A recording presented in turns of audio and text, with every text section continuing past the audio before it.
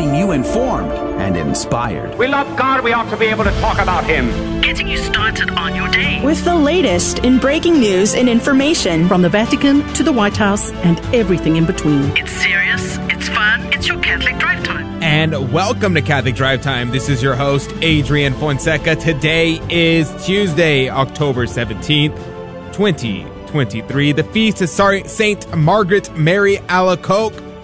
She lived from 1647 to 1690, and she received the revelations of the Sacred Heart of Jesus during the time when the revolutionary process and corruption of customs were prevalent. The Sacred Heart of Jesus appeared to St. Margaret Mary, opening a new source of grace for souls. Devotion to the Sacred Heart attracted souls to conversion and was meant to counteract the ongoing apostasy. Devotion to the Sacred Heart spread widely within the Church, gaining popularity in the 19th century with prominent figures like St. John Eudes, and vigorously promoted this devotion, and popes, including Leo XIII, who supported it. In the early pontificate of Pius XI, opposition to the devotion to the Sacred Heart began. The modernist influences started to rise, and members of movements like Catholic Action and the liturgical movement attacked the devotion, considering it sentimental and lacking theological depth. A defamatory campaign was launched against the devotion, labeling it as effeminate and suitable only for poorly formed Catholics. That kind of reminds me of the devotion to the Rosary early on. Anyone defending the movement would face exclusion from these movements. A more dangerous maneuver involved burying the devotion in silence. Promotion ceased. Churches were no longer built in honor of the Sacred Heart, and June devotions dedicated to the Sacred Heart dwindled. And now, in our day, we see in the resurgence, praise be to God, devotion to the Sacred Heart was almost completely gone within the Church. Pilgrimage sites like Paray-le-Monial, where St. Margaret Mary received the revelations, became neglected and rejected. The rejection of the devotion to the Sacred Heart symbolizes a deep ingratitude. It parallels the centurion's piercing of Christ's heart. But unlike the centurion, there is no cure for the spiritual blindness caused by this rejection. For the centurion, when he pierced the heart of Christ, the blood and water which flowed from his side cured him of his blindness and converted his soul, whereas we should know better. The rejection of the Sacred Heart devotion signifies a severe spiritual crisis within the Church. Blind leaders are leading the blind, and the faithful are moving further away from the true path. So, what do we ask from St. Margaret Mary on her feast day? Let us implore the Sacred Heart of Jesus through St. Margaret Mary Alacoque that this situation end, and that both a new Christendom and a restored Holy Mother Church be reinstalled on this earth. St. Margaret Mary Alacoque, pray for us. And joining us right now is Rudy Carlos. Good morning to you, Rudy. Good morning, Adrian. And like the Sacred Heart devotion, I sometimes think that you're just a little too emotional. Why would you say that? That's so mean. Honestly, that's what I was thinking when I heard that. Why would you say that? That is absurd. Devotion to the Sacred Heart. Come on. It's the same thing that they used to say about the Rosary. In the early days of the devotion to the Rosary, they would, they said the Rosary was just for old ladies and just for women. And they kind of had that marketing for it. In fact, it was, if you ever read Secret of the Rosary by St. Louis de Montfort, It's a great book, by the way. It's an amazing book.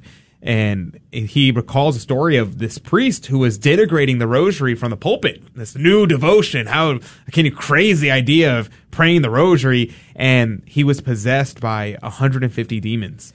And he was only going to be exorcised by saying for each Hail Mary he prayed of the Rosary, a demon came out of him. Oh my goodness. Yes. Yeah. So it's funny how these devotions come and go, right? Yeah, and some are standing. Some they stand the test of time. Yeah, and so we'll see. I mean, it's good to see in our time the Sacred Heart devotion making a restoration. In recent years, started seeing people actually, especially in response to like Pride Month of June, people really getting on the Sacred Heart of Jesus bandwagon to try to say, hey, let's counteract some of this culture. Exactly, here.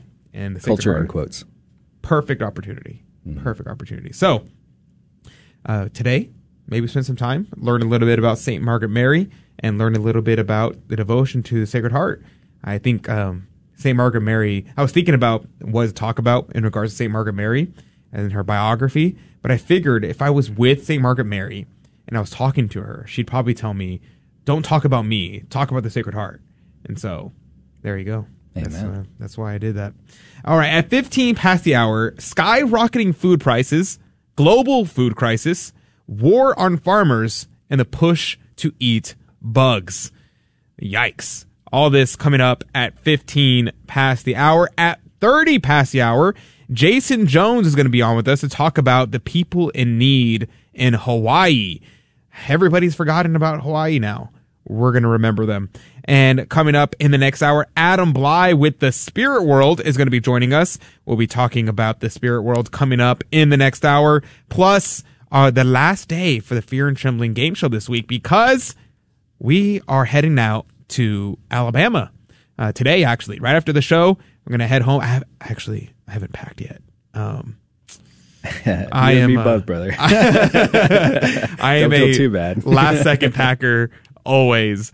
So I got to go home right at the show, pack, and get to the airport. We'll be heading to Birmingham, Alabama. So the rest of the week will be pre-recorded shows. And so it's going to be a lot of all new content mixed in with the best of as well. So make sure you tune in for that coming up this week. And that means no Fear and Trembling game show the rest of the week. Wednesday, Thursday, Friday, no Fear and Trembling game show.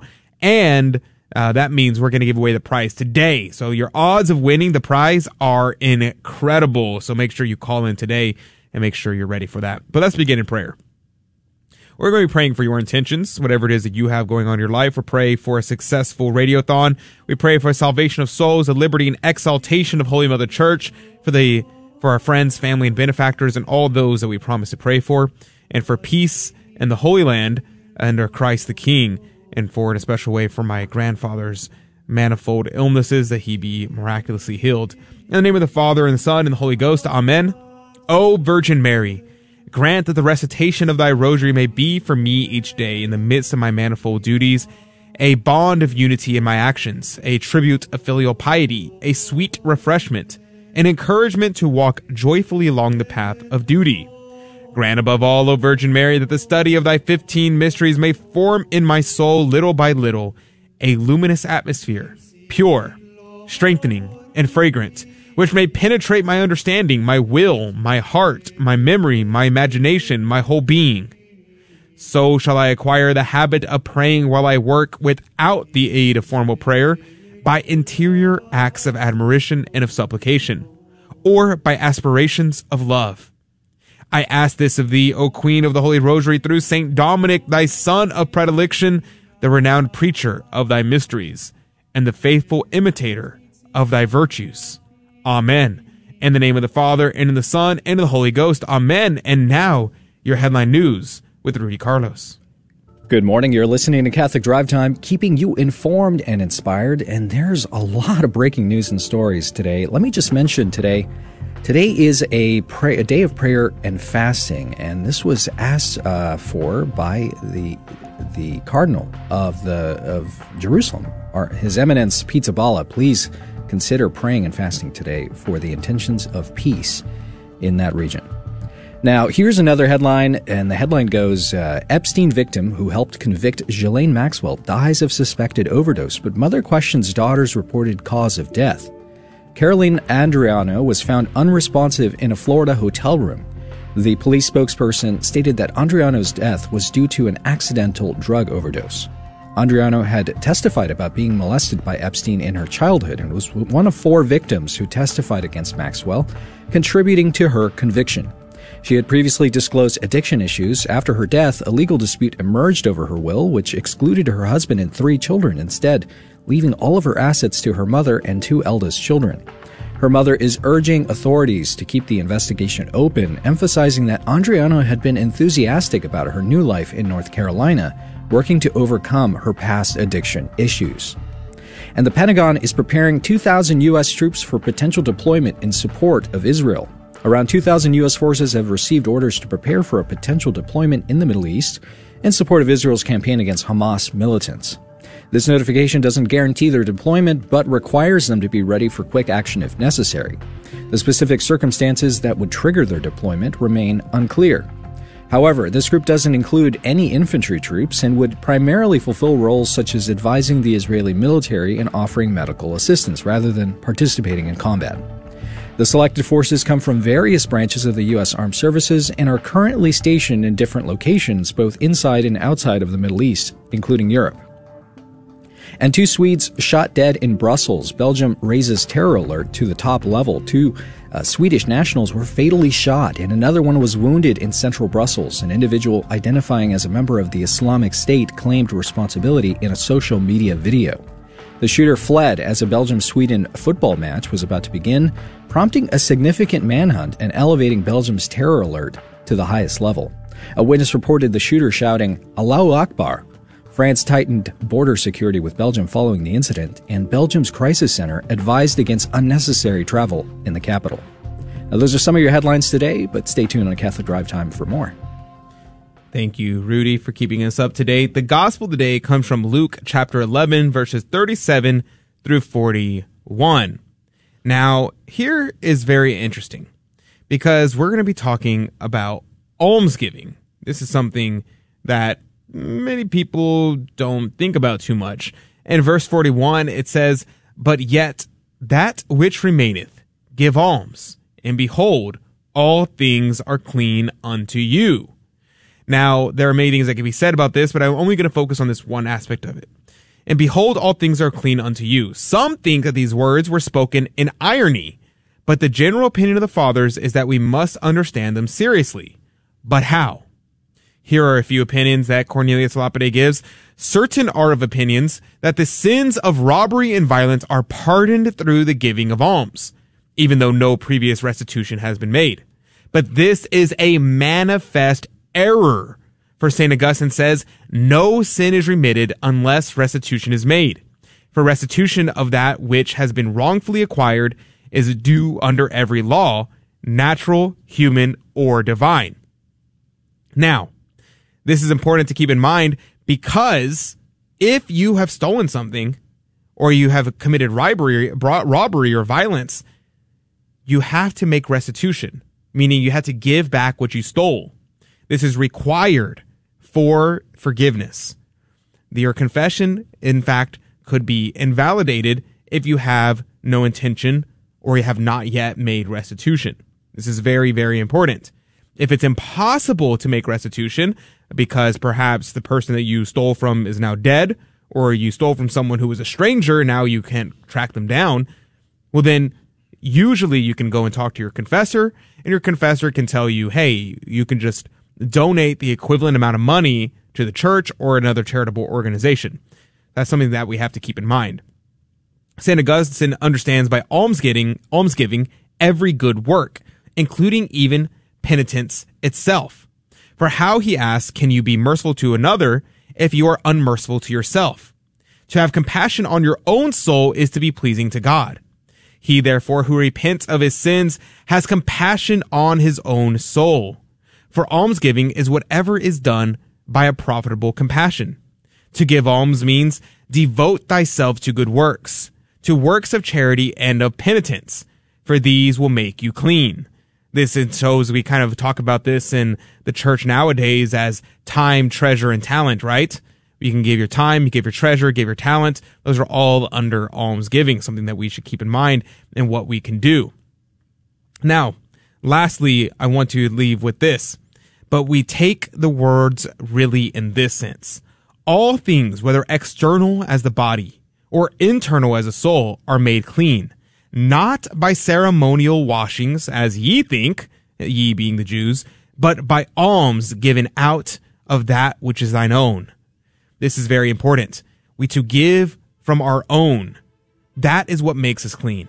It is not washing our hands. It is not bathing as many times as you can. And none of these things will make you clean, but instead, it is almsgiving, our time, our treasure, our talents, and to give from what we have, not just of our excess, but give out of that which is thine own. We'll be right back with more Catholic Drive Time right after this. This is Dale Ahlquist with a Chesterton Minute. Have you ever heard the expression, free love? Do you know what it means? It means false love. True love does not want to be free. It wants to bind itself. It wants to give everything and forever. It wants to make a vow, a promise that it will keep.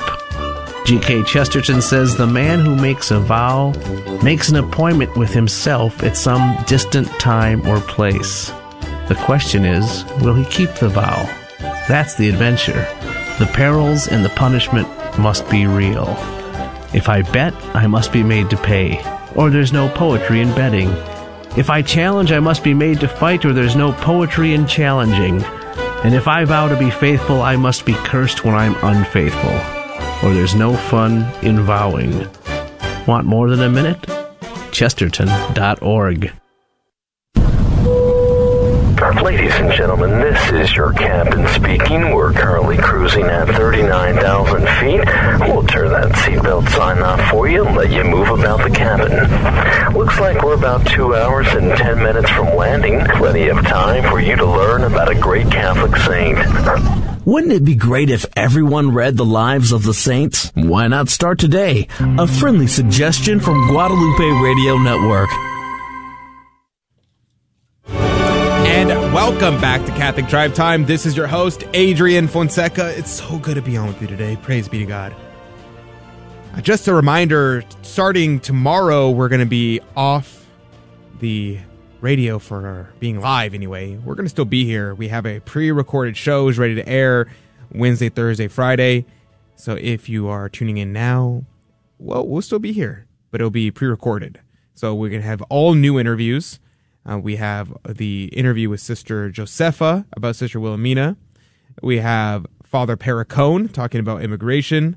And we have the Latin Patriarch of Jerusalem, His Eminence P. Sabala, on to talk about Israel and Palestine, all coming up this week. So make sure you tune in while we're away. Plus, we're going to air those videos of our recordings across our social media feeds as well. So make sure you're with us, because we're still going to be here. Even though we won't be live, we'll still be here giving you your normally scheduled show. And then we'll be back on Monday with the live show. So just keep that in mind. Now, before we jump into this issue on the no farmers, no food issue, there is actually, I saw this morning. Have you heard, Rudy, this new program, Bent Key? That sounds familiar, but I don't know what exactly it is. Yeah, this is honestly kind of a strange name, Bent Key. Their logo is a bent key, and I'm like, I don't understand what the reference is for that. But the Daily Wire is introducing their new kids entertainment channel called Bent Key. Yeah, there we go. Bent Key, yeah, I remember Bent Key now. Yeah, exactly. So that's Daily Wire. It's funny is they used to have that as their email designation. Was it really? Yes. Huh. That's why it sounded familiar to me. Really? Well, we've tried so hard to get some Daily Wire people on the show, but it's always tough, you know. Yeah. Well, this is really interesting because when I saw this, I was like, holy moly, these guys are actually doing it. Mm-hmm. They're actually competing with Disney. And I was looking, and they're going to make a lot of money off of this because, I mean, they're selling merchandise for all their new shows. And I was seeing online, they already have tons of people buying it, and they're showing it off on Twitter and stuff. And I'm like, whoa, like they're doing it. They're doing it. And they're competing with Disney. And you could tell they're competing with Disney because they're making a Snow White live action film. Oh, wow. Yeah. Starring Brett Cooper, who is one of the Daily Wire, new Daily Wire hosts. And I'm low-key impressed. I was like, this is really impressive what they're doing here. And it seems as though, I don't want to give an endorsement for something I haven't watched, but they're allegedly what the situation is that they're saying that these shows are all parent approved. Like you can watch these, you can let your kids watch these shows, and it's going to be appropriate. You're not going to have to worry about your kids seeing anything woke, seeing anything gay, seeing anything like that. Well, I don't know. That doesn't really assuage my fears or anything, because I know a lot of parents who will let their kids watch safe, quote-unquote, shows, and then you watch the show, and it's like potty humor and just like crass. Like, I'm not really sure about everybody's that. standards are different. Exactly. So it's kind of hard to kind of say something like, oh, it's safe for kids. Because it might be safe for your kids, but may not be safe for my kids. And you know what's funny too is there's one I know off the top of my head that I've heard several parents say, "Oh, I like watching the show too," and I'm thinking that's kind of odd. It's kind of odd that they market these shows sometimes, or that they include content in these shows for adults. Obviously the kids may not understand it, but I think sometimes that these companies or these productions are tailoring their shows a little bit to the adult as well, and that kind of sets off my warning lights. Yeah, and for that reason, that's why I'm like, I can't actually endorse it because I haven't seen it, so I can't really say. But allegedly, these are supposed to be. I can assume. I think I could safely assume it's going to be better than Disney and Nickelodeon. Probably. So that I can confidently say. Will it actually be good? Probably show by show basis. Subjective. Yeah. So check it out. Still, that's pretty good. Look into it. See, maybe it might be good for your family. They released 150 episodes today. Wow. 150 episodes all at once. They dropped. I'm like, man, they've been working behind the scenes on this for a while. It seems like. Different shows or just for various one show? shows. Oh, okay. Wow. I think they said they have. Let's see if I can pull up how many shows they announced, and it will take too long. But they have a number of different shows that they're releasing all at once, and they have approximately 150 episodes, and they try to launch it. I think they said it was the 100th anniversary of Walt Disney's founding of the company. And so they're like, yeah, we're the founding of their company started, and we want to make sure that you are that we have something to honor that, because Walt Disney was a good American who loved America, who loved their country, and Disney nowadays is fake and gay, and we don't want that. And so I think that's pretty cool. So think about it, check it out. Maybe it's good for your family, maybe it's not. And if you have seen it, I'd be very curious about your opinion on it. I'd be very, very curious, because I mean, I'm probably not going to watch any of the shows. I don't have any kids, and they all are children's shows. So if you decide to watch it, let me know what you think. I'd be very curious about whether or not you think it's worth getting, it's worth endorsing. I would love to create I've always said this. I said this for years now. I've always wanted to create like a Catholic Daily Wire, because they're basically building the Disney Corporation from scratch, but like conservative.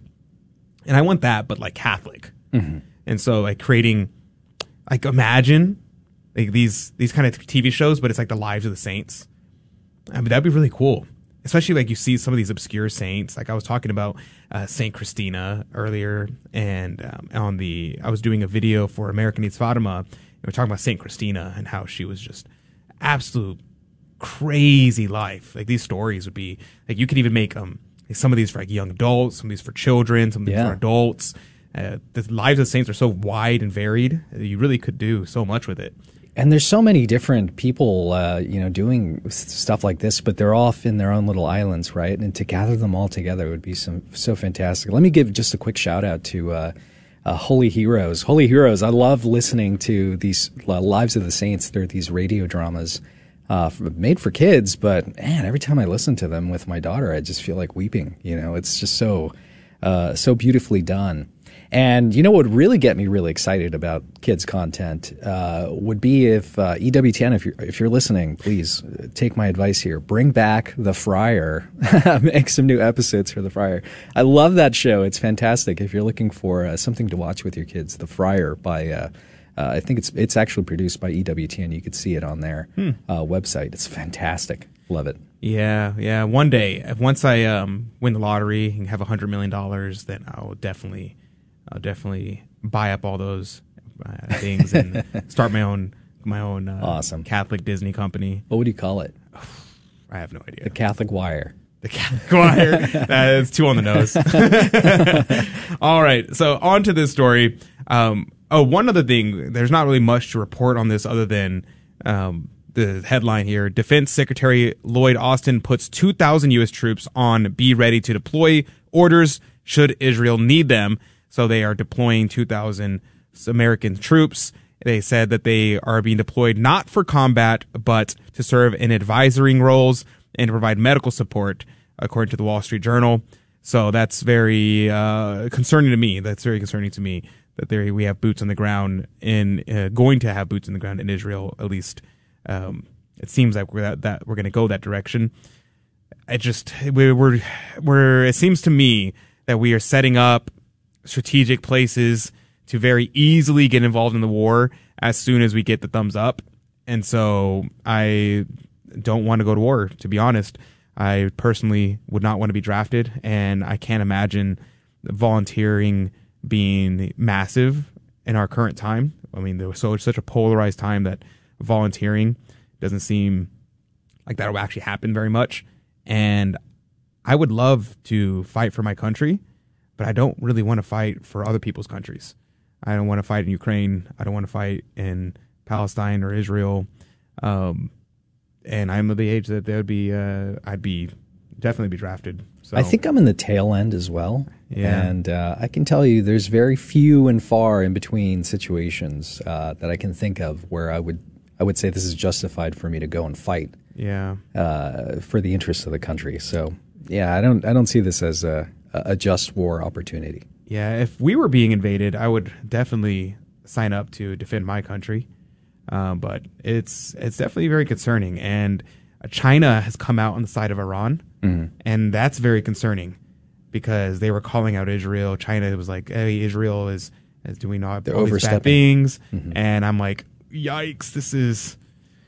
The more countries that start voicing their concerns, start positioning themselves in certain areas, I'm like, this really smells like World War III. Yeah, the lines get drawn, and yeah, for sure. Yeah, so pray for peace. Let's pray the rosary. Fast today, and we will definitely be keeping that in our prayers. All right, with little time we have left, wasted too much time talking about Disney. The story, No Farmers, No Freedom, this was a documentary film put out by the Epic Times, and I just watched it last night. Very good. Very, very good. And the summary here, and we'll have to recover the story because it's actually a really big deal, is that we are having a lot of farms are being shut down, are being purchased by globalists. Nitrogen levels are they're being told you have to keep your nitrogen levels down, which means they have to get rid of their cows.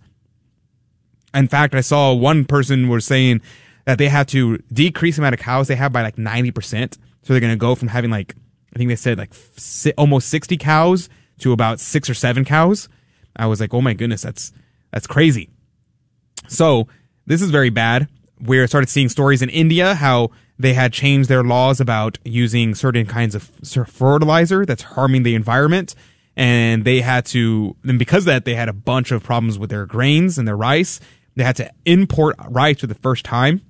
They have California, where they are having these issues with controlling the water rights. And our farms not being able to produce as much as they need to. These things are happening all over the world. And that's very concerning because there's a movement also to get people to eat bugs. It's to say that, the correct answer to this problem is we can eat bugs. And I, for one, will not be eating the bugs. No, thank you. But this is where we're headed. And soon enough, you may not have a choice because they're just going to put the bugs in your food already. They're going to put the bugs in the things that you're eating. They're going to put it in all of our food without you even knowing. And that's going to be a very, very concerning situation when it happens. Now, there are a lot of details about the story that we just don't have time for, but it's important to note that all of this is not conspiracy theory. This is in the Agenda 2030 game plan, which is public information. The Agenda 2030 is not some grand conspiracy theory. It is the world leaders got together at a public conference and talked about these things. It's not a secret. They tell you their plans. They wrote it in books. So we know that they're trying to do it. They're trying to put 30% of land under government control by 2030. At least California is. So a lot more can be said about this, and we will in the future. But we're going to be right back with Jason Jones right after this. Have you heard about life coaching? Hi, this is Coach Felicity with your Stand Tall Today Coaching Minute. Coaching is one of the things Jesus did with his disciples. Whenever they were stuck, overwhelmed, or even struggling a bit, Jesus asked questions that brought clarity and hope. He then used ongoing conversations that helps them to navigate the path and completely change their lives. Just like the disciples, we too can find ourselves feeling stuck, overwhelmed, and struggling a bit. Maybe you need help in your marriage or with a parenting issue. You're navigating a loss, you want to improve your health, or advance your career. At StandTallToday.com, our experienced coaches will help you to take another look at life, renew your hope, get past those challenges, and step into living abundantly. You can find out more about coaching and schedule a free introductory call by visiting us at StandTallToday.com. Listen, life is too short to stay stuck. Contact us at StandTallToday.com. Hey, Donnie, what are the two most important things we receive at Mass? The Christmas scripture. That's right. All right, one more. Who loves you the most? Jesus. That's right. Mary. That's right. They love us too. If you don't educate your children in the faith, who will? Educate yourself and your family by listening daily to the Guadalupe Radio Network, and make sure to get the GRN app by logging online to grnonline.com. Welcome back to Catholic Drive Time, keeping you informed and inspired. I'm Rudy Carlos, and here are more breaking news and headlines for you. The Washington Times reports a Southern Virginia church, or actually, this is from Catholic News Agency, Southwestern Virginia Church is named a basilica. In southwestern Virginia, the former St. Andrew's Catholic Church in Roanoke has received a significant honor. It is now known as the Basilica of St. Andrew after being granted the status of a minor basilica by the Diocese of Richmond and the Vatican's Dicastery for Divine Worship, as well as the discipline of the Office of the Discipline of the Sacraments. Now, this church, known for its stunning architecture and hilltop location, has been a source of pride for the community, drawing newcomers with its beauty. The Basilica designation is particularly meaningful in a predominantly non-Catholic region. Father Kevin Segerblom, the church's leader, described it as living art, offering an uplifting experience to all who enter. The church underwent recent renovations, enhancing its interior and exterior. During the application process, churchgoers prayed for St. Andrew's intercession. The St. Andrew's Basilica now joins the 93 minor basilicas in the United States, recognized by the Pope for their beauty and significance. I recommend you check it out. It's a very beautiful church. A UK study shows fathers can help their children achieve in school by spending time with them. What a novel idea.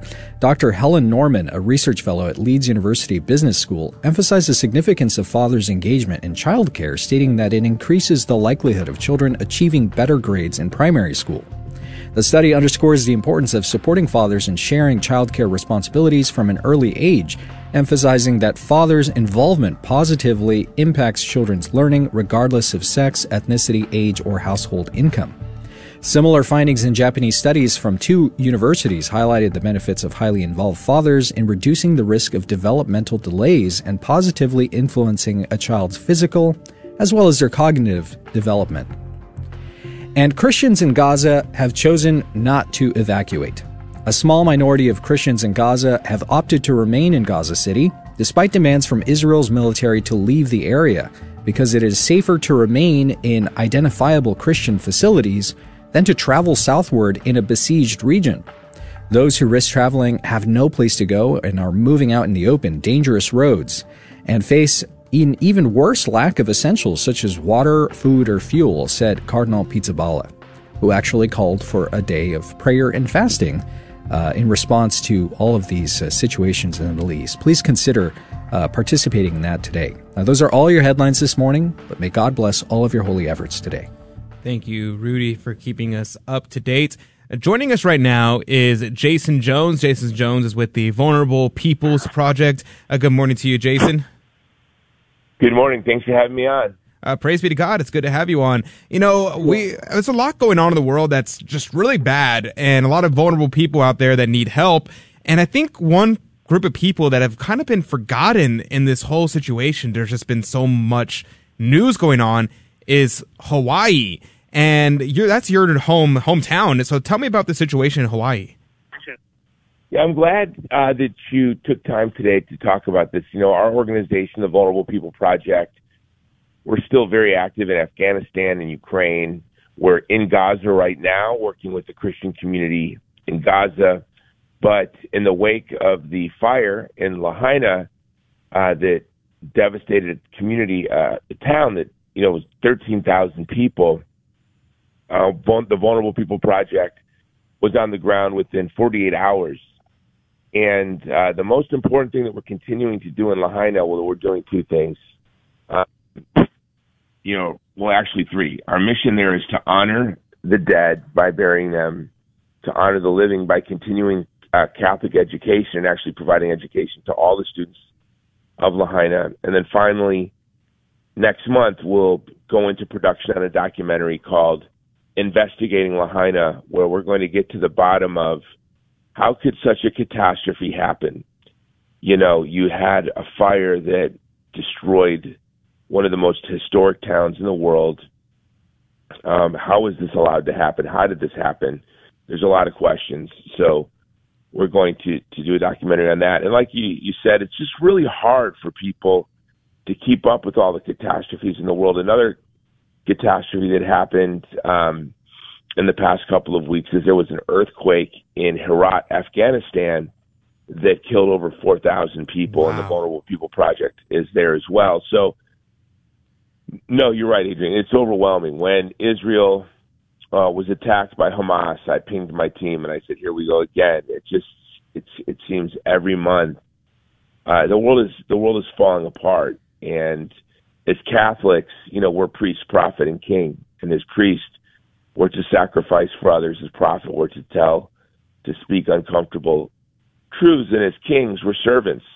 And who is it that we really are to serve? It's those vulnerable people that the world has abandoned. And we live in a world of abandoned people. Jason, people. You're more than most people are very familiar with the crises throughout the world. Have you seen that? Does it seem like there has been an uptake in crises? Because I don't know, if you asked me 3 years ago, there was a couple things that happened a year, and obviously usually it was natural disaster related, but now it feels like there's some kind of grand disaster that needs our help and our prayers like every other month. I think that it does seem that way. It just like weather disasters or weather catastrophes, it seems that there's more today than there were 35 years ago. But what I think a lot of it has to do with just we have a news device in our pocket with our phones. Mm-hmm. We have cable news, 24-hour news cycles. But what I would say is there's probably not an uptick in catastrophes and wars and violence, but there's an uptick in catastrophes and wars where the United States is intimately involved. You can look at Afghanistan, where it was our withdrawal that led to, we left $88 billion in weapons behind to the Taliban. Those weapons found their way into the hands of Hamas, and it is a true statement to say that American weapons were used to kill Israeli children and women and Holocaust survivors. I mean, this is unbelievable. There's a famine in Afghanistan. There's been famine in the past 2 years since the withdrawal, where you're looking at half of the country facing severe hunger. Well, that's a direct impact of the ham-fisted, clumsy way in which the Biden administration left Afghanistan. If you look at, the money transfers to Iran directly preceding Hamas's attacks in Israel. There was a meme that I saw that had the rockets heading towards Israel and then the Iron Dome intercepting those rockets. And underneath both weapon systems, they wrote American taxpayer dollars. Oh, right. So you can see our money on both sides of that conflict. Yeah, it seems like that's many such cases, America funding both sides of the wars. Very sad situation. But I want to go back to talking about Hawaii for a second, because it seemed like that story kind of blew up for a day, and then it very, very quickly was washed away. And you mentioned earlier about there being like trying to get to the root of what caused the fires, or what was the reaction to the fires. And do you have any insight for us about what actually happened in terms of how it happened and what the response was? Yeah, I do. I was there for the first 4 weeks after the fire. Got there within 48 hours, spent a lot of time on the ground, interviewed a lot of folks. And, we're going to do a very, very deep dive. There's a lot of conspiracy theories. There's a lot of strange things that happened. But I think when we dig down, what I suspect we're going to find is it's quite simple. You had policies that were dictated by this environmentalist ideology, this green cult, and then you had Democrat elected officials that had ordered their policies towards this religion, this environmentalist religion, really, rather than the needs of their constituents. So there were three catastrophic things that happened. The first is we had energized power lines that were blown it down into grassy fields where the grass was 6 feet high. Those power lines by Hawaiian Electric, which is owned by BlackRock, should have been buried almost 2 decades ago. But Hawaiian Electric has repeatedly stated that the reason they weren't burying those power lines is they would rather spend that money on green energy. So you have power lines that were not buried, that were energized, and feral, fields of grass that used to be sugarcane plantations, where you regularly have hurricane-force winds. And by the way, Maui is always menaced by fires.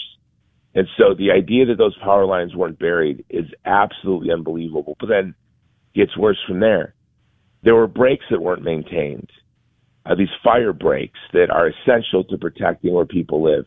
Again, it seems like there have been so many wildfires, to your point, in the past several years across the United States. The reality is the fires are down by 20%. We're going to go to a quick break. When we come back, I want to pick up on the story about Hawaii, and I also want to talk about how you can help. There's ways that we can actually get involved, and we're going to talk about that more with Jason Jones right after this.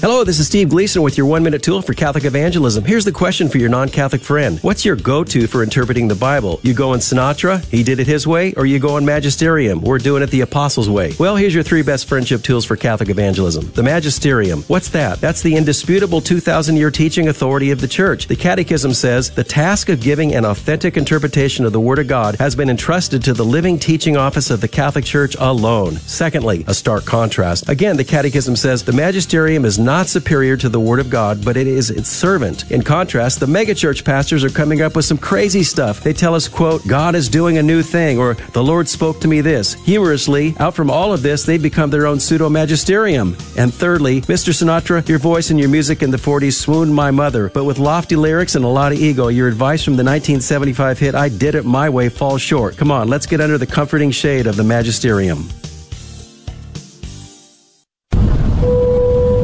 Ladies and gentlemen, this is your captain speaking. We're currently cruising at 39,000 feet. We'll turn that seatbelt sign off for you and let you move about the cabin.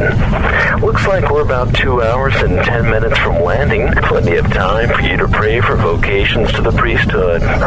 Wouldn't it be great if everyone prayed daily for priestly vocations? Why not start today? A friendly suggestion from Guadalupe Radio Network. And welcome back to Catholic Drive Time. This is your host, Adrian Fonseca. It's so good to be on with you today. Praise be to God. Joining us right now is Jason Jones. He's with the Vulnerable People Project.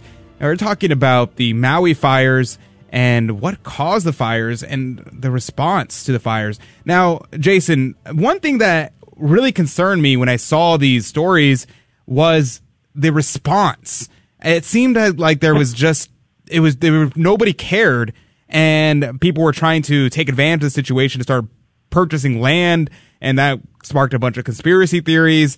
So what exactly was the response? Yeah, there's no doubt that in the weeks immediately, actually, within hours of the fires, you had residents being bombarded with phone calls from predatory land speculators trying to buy up the land of the locals. Here's what you have to understand about a community like Lahaina. I actually had a donor. He said, Jason, I Zillowed the price of those average homes. Why would you want me to donate to provide Catholic education to families that live in $1 million homes? A starter home in Hawaii is $1 million. A lot of these homes were in these families for 5, 6, 7 generations, going back into the late 19th century. And the homes are all they have. They make very low wages, and they may have a home that's been in the family for several generations. And it's worth millions and millions and millions of dollars. So when they lose their home, they lose their jobs, they lose everything. They may have lost family members. They lost their wife, they lost their children. They're utterly devastated. While the fires were still burning, while people were still missing, these speculators were calling folks. That's 100% true. That's not a conspiracy theory. That's not a rumor. It sounds absolutely unbelievable. That's true. And then you had the state of Hawaii step in and say, hey, don't worry about it, Hawaii. We're not going to let outsiders buy up this land. We'll buy it from you. Like, whoa, wait, what? What about, you have to understand these Hawaiian families and these Kama'aina families. And what do I mean by Kama'aina? It means children of the land. That goes back to the Hawaiian kingdom. There were those residents of the Kingdom of Hawaii who were native Hawaiians, and there were those who were Chinese and Filipino or Hali, Caucasian, Portuguese, whatever. They were also citizens of the Kingdom of Hawaii, but they were called Kama'aina. So you have in this community of Lahaina, Hawaiians and Kama'aina, and actually they're all intermarried, and it's just really one community. The idea of leaving Lahaina, even to another part of Maui, is heartbreaking and unimaginable. So for the state of Hawaii to come in and say, we're going to buy up your land, and you can go to California or you can go to Honolulu on the island of Oahu, it's really it's unbelievable. And that's one of the things we want to do with our documentary. In fact, that's why we did the school so fast. The Vulnerable People Project got a Catholic school up and running in partnership with Epic Ministries in the Lanakila School, the Sacred Heart School. We got that school up in 2 weeks. And the reason we did that, one of the main priorities was, and most of that school came in on planes, boats, and we had to use jet skis to get around the Coast Guard because they didn't want us to unload our boats, but we did it anyways. I spoke to the students at the school, and we opened it up, and I said, you're at the only school in the history of the world where most of the things in the school at one point in their journey were delivered by jet skis. But that awesome. School took away their argument that they had to resettle these families on another island. We wanted to take that away from them as fast as possible. And not only, you're going to love this, Adrian, not only do we provide in-person Catholic education to hundreds of students, we offered online, we contracted with an online Catholic school education provider, homeschool provider for K through 12. We made that available to every student in Lahaina. Wow. So immediately, every student in Lahaina had access to an education, and actually a Catholic education at that. So praise be to God. That was so they weren't swept away. We didn't want these families to be moved. And now with their documentary, there's nothing more frightening to a grifter, corrupt politician than a camera in their face. Mm. And they're going to be, we're going to be descending on Hawaii with their film crews in late November, December, and January, doing this documentary investigating Lahaina, because we're going to get to the bottom of it. Why were some of the roads blocked? Why wasn't the water released? Why weren't the power lines buried? Why weren't the breaks maintained? Why did the state of Hawaii attempt to poach the land rather than keep the people on their land? We want to get to the bottom of all of these questions to protect the families of Lahaina and to answer the questions a lot of people have. Because, as you said, there are all sorts of wild conspiracy theories involving Oprah, direct energy weapons. It can get pretty wild. Well, we're going to look at all of that, and we're going to dig down and get to the truth. Mr. Jones, a quick question for you. Following that little thread there, One of the stories that I read that seemed pretty plausible, and you mentioned this grass that was lit by those power lines above ground.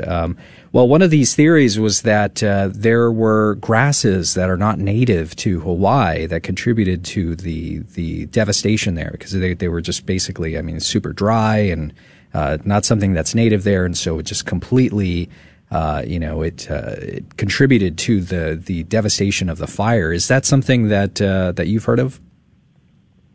Well, I think it more has to do with the overdevelopment and the not maintaining the breaks than the types of grasses that are there. There's no doubt that, in the past 150 years, even prior to contact with the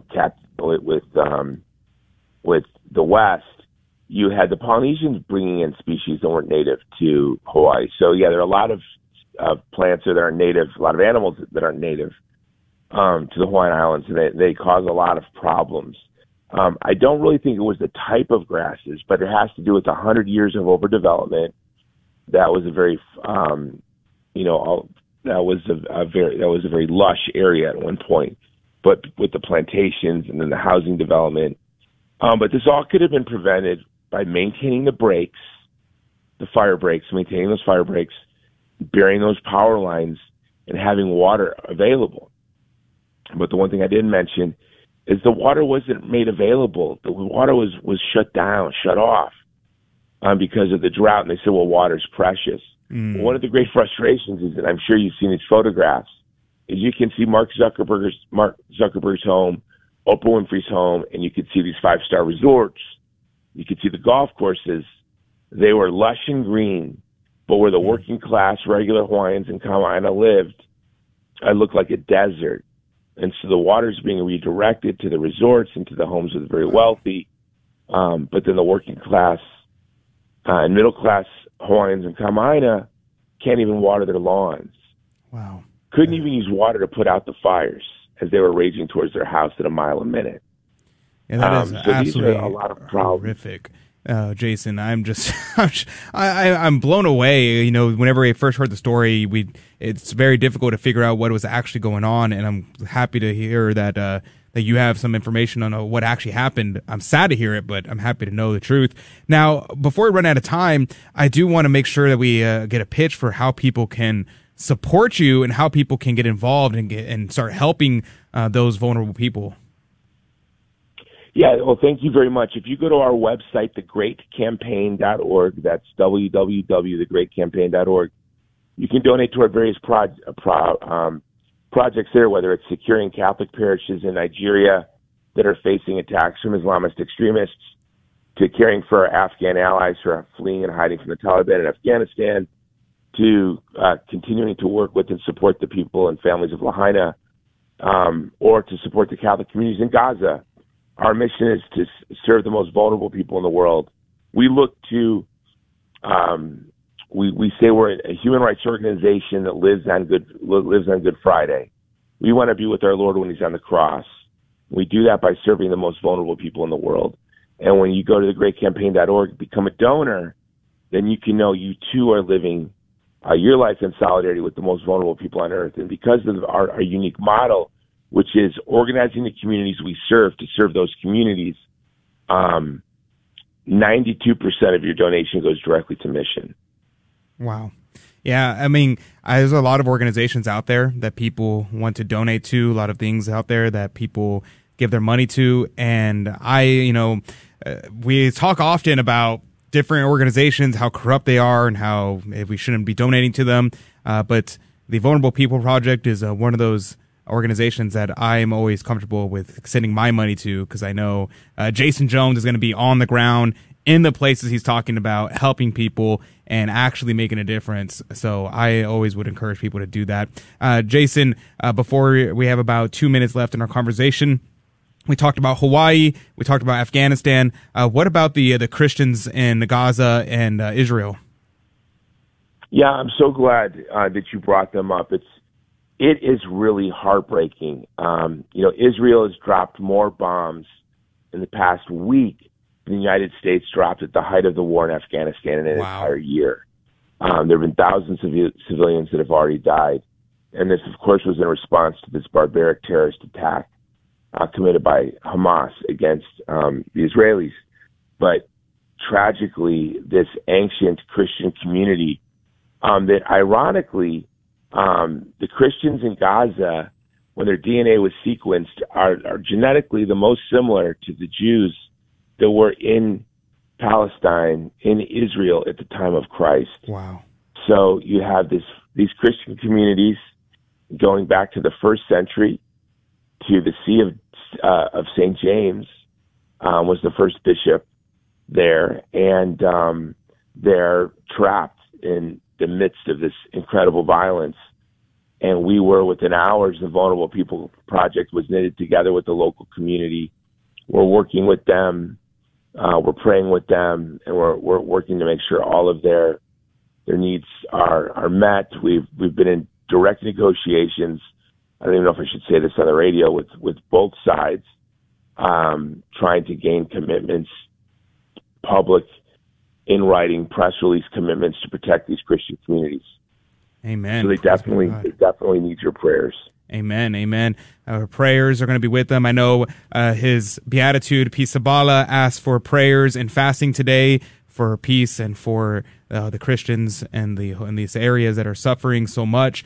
So we definitely will be doing that, and I would definitely encourage people to donate to various causes with the Vulnerable People Project. I definitely will be doing so, and so I encourage others to join me in that. But God bless you, Jason. God love you. And what's the website again? It's www.thegreatcampaign.org.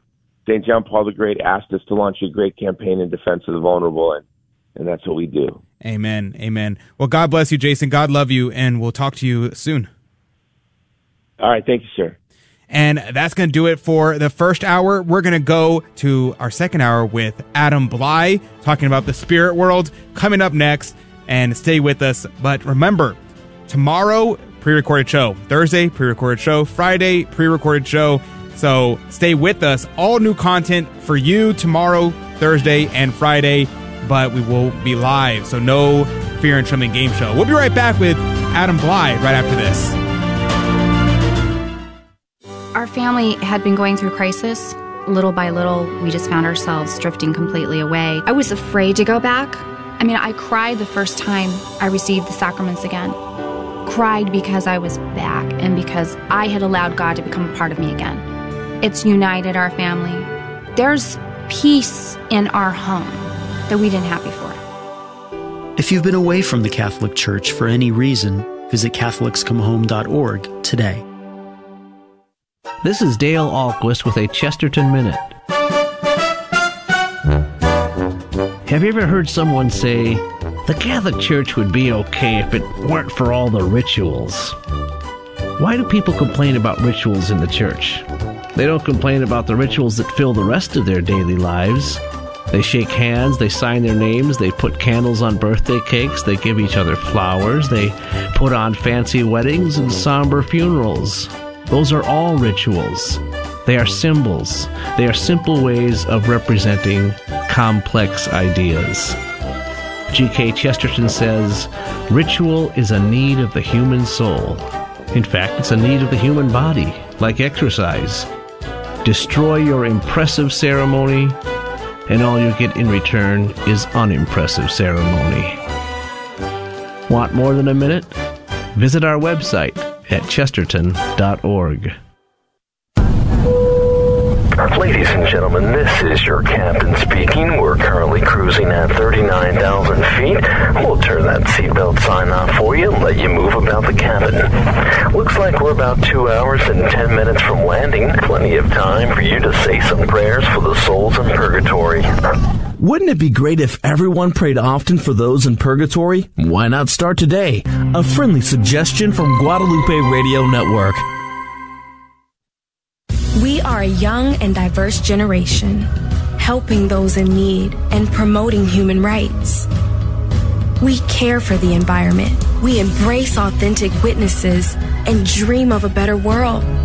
Our passion comes from God, who loves us even when we fall and cheers on our victories. If you sometimes wonder, is there something more? Then come and see. at CatholicsComeHome.com.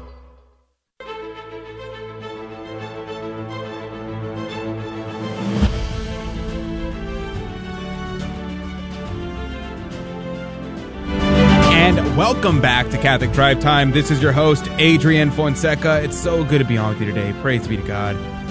We just wrapped up a great conversation with Jason Jones, freedom fighter. You know, I cannot get enough of Jason Jones. That guy is the real deal, man. He's the real deal. He, like, something goes on and he's on a plane heading to the thick of it.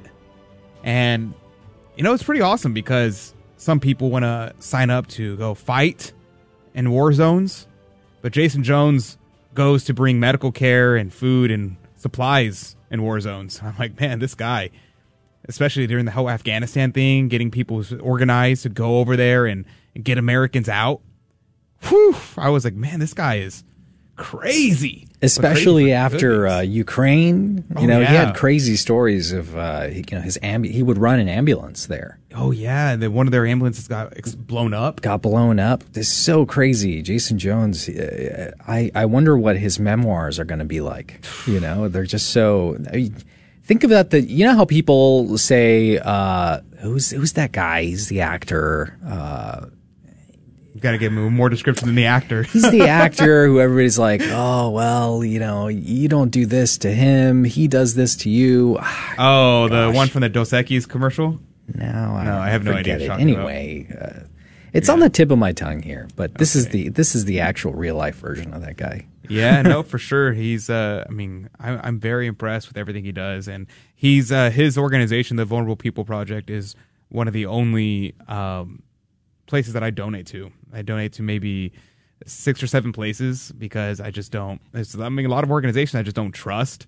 I have to really know the people involved for me to be like, yeah, let me give my money away because, you know, it's just very dangerous. Chuck Norris. Oh, Chuck Norris. This is the real life. Chuck Norris is like a loser compared to Jason Jones. Ouch.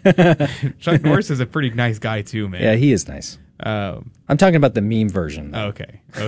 Well, there you go, folks. There you go. But we should be having Adam Bly joining us in just a little bit, and when we do so, we'll hop into a conversation with him.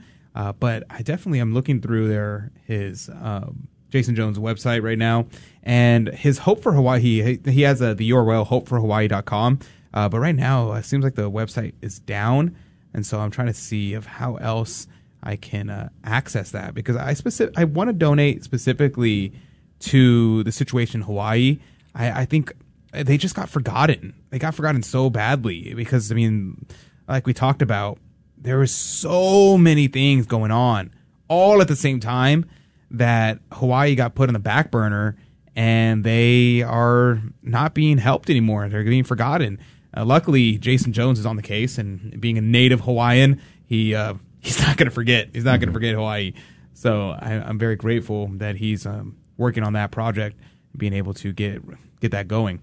Yeah, I agree with that, Adrian. You know, I had a friend back in California. His name is Chris, and he was pretty informed with Hawaii. I think he might have been Hawaiian himself. And, you know, to speak to something that Mr. Jones mentioned is, you know, the people there, they hold on to their homes. It's a generational thing because it's almost impossible for you to find apartments or anything like that. It's very expensive to live in Hawaii. So if you're from Hawaii, there's a bit of contention there because it's hard for you to actually survive and be a resident there. And he was telling me that all of his friends in Hawaii, they actually share houses where it's almost an absurd amount of people in the same house, like 8 people per house, because it's that scarce to find housing there. It's a devastating situation for those people who lost their homes. Yeah, you know, it's interesting because the situation in Hawaii is it's like California but on steroids. Yeah. It's like worse than California.